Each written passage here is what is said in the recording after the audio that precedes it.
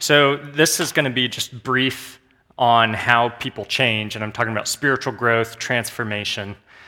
And so all of us, as followers of Jesus at various times, probably been faced with the question, have I really changed? Or have I really changed much? I've been a Christian for X number of years. Why do I consistently respond negatively? Why am I still irritable? Why do I still struggle with whatever? And we ask those questions, and then we can begin to wonder if we've really changed at all. And my response to that would be, well, don't be surprised at that. You're a sinner. And that's not to make light of those questions. Those are real questions. But I would actually be surprised if change was easy. And the fact that it is difficult speaks to the fact that God is realistic. He actually told us following him would be difficult. And he said difficult, but not impossible. So, of course, the best athletes, musicians, artists make something extremely difficult look easy. But they've trained over time in something that's rigorously demanding, and then over time they become masters of something so that it becomes second nature. And so spiritual change is like something like that. It's difficult, but it's not impossible. So change is possible, but it takes a few things. It takes a training plan, it takes time, and it takes effort. So just to help us think through this, I have 4 principles for how people change, and I've adapted these from J.I. Packer and Dallas Willard, so they're not my own ideas, nothing special. So here are the 4 principles. The first one is being precedes doing. It sounds kind of vague, but it's pretty simple. Being comes before doing. What you do flows out of who you are. So we use language like beliefs, values, behavior. Your behavior, what you do, comes out of who you are and the things you value. So Jesus said it like this in Luke chapter 6. He said, "The good person out of the good treasure of his heart produces good, and the evil person out of the evil treasure produces evil. For out of the abundance of the heart, the mouth speaks." So change and transformation, as far as Jesus is concerned, is primarily about being, not necessarily doing. It's about becoming a different kind of person, a person who delights in the will of God, a person who wants to want the things that honor God. And so the essence of discipleship is not merely about doing more. That was the error of the Pharisees.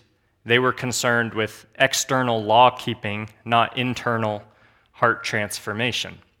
So Jesus wants to transform the whole person, and it starts with the heart.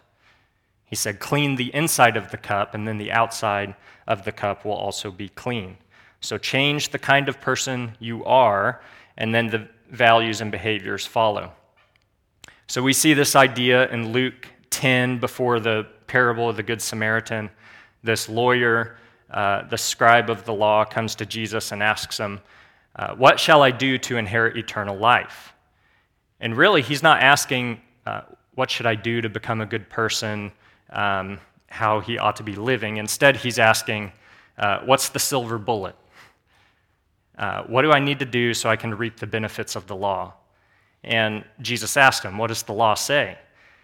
And the lawyer responds with the right Sunday school answer. He says, "You shall love the Lord your God with all your heart, all your soul, your mind, and your strength, and your neighbor as yourself."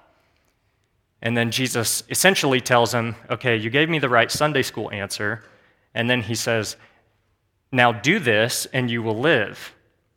And so Jesus means be doing this, live in this kind of way, and you'll have life. So it's not about the silver bullet, but it's about living a different kind of life in the Spirit. And so Jesus is pinpointing the need for a transformed life. And so he makes a distinction between being and doing. And so as I mentioned, the Pharisees were more concerned with doing more. And when it comes to spiritual change and transformation, I think we often fall into the trap of thinking that more is the answer. I need more Bible reading, more scripture memory. If only I was better at prayer, better at evangelism. I need to worship more and more. And we think our consistent struggles are due to a lack of spiritual intake. I mean, it's like a bad politician thinking all you got to do is throw more money at it and it'll get better. So more is not necessarily a bad thing. All of those things are good, but our problem is not so much a lack of intake as it is learning to practice the presence of God. And that's a phrase from Brother Lawrence. So how do we learn throughout our day to be sensitive to the Spirit as we walk in step with Him? And that's how we train to become a different kind of person. The answer is not necessarily more, but it's training ourselves to be attentive to the Spirit. So as we go about our day asking the Spirit, Spirit, fill me. Or Father, thank you, I'm so grateful. Jesus, I love you. And when we fall short, and don't be surprised, because you will, when we fall short, we learn to repent quickly, get back on track, mess up, fess up, and move on. So that's the first principle. Being precedes doing. The second one is grace is not opposed to effort, it's opposed to earning. And that's Dallas Willard's. You'll be familiar with that one. And here's what this means. As I mentioned earlier, change requires training plan, time, and effort. And if we want to see change, it takes effort. So it's not opposed to doing altogether. You don't drift into holiness. That's why we need a training plan. We're not going to change if you're wandering aimlessly. So sanctification, growth in holiness, is not a passive thing that just happens to us. God has designed it so that growth and transformation requires our effort. And so the important thing, the truth of the gospel, is there's nothing we can do to merit or earn God's favor. None of those efforts earn salvation. We're saved by grace. Justification comes before sanctification. But as we grow in sanctification, it's a collaborative effort on the work of God on one hand and our effort on the other. And God's work is always primary, but we do have a role to play. So there is a role for doing, but it's doing in response to what God has done. And that leads to the third principle, which is this: God empowers our obedience. So change requires a training plan, time, and effort, but there's also a fourth ingredient, and that's the power of God. And that's actually the most important one. That's the primary ingredient. 1 Corinthians 3 says, Paul says, I planted, Apollos watered, but God gave the growth.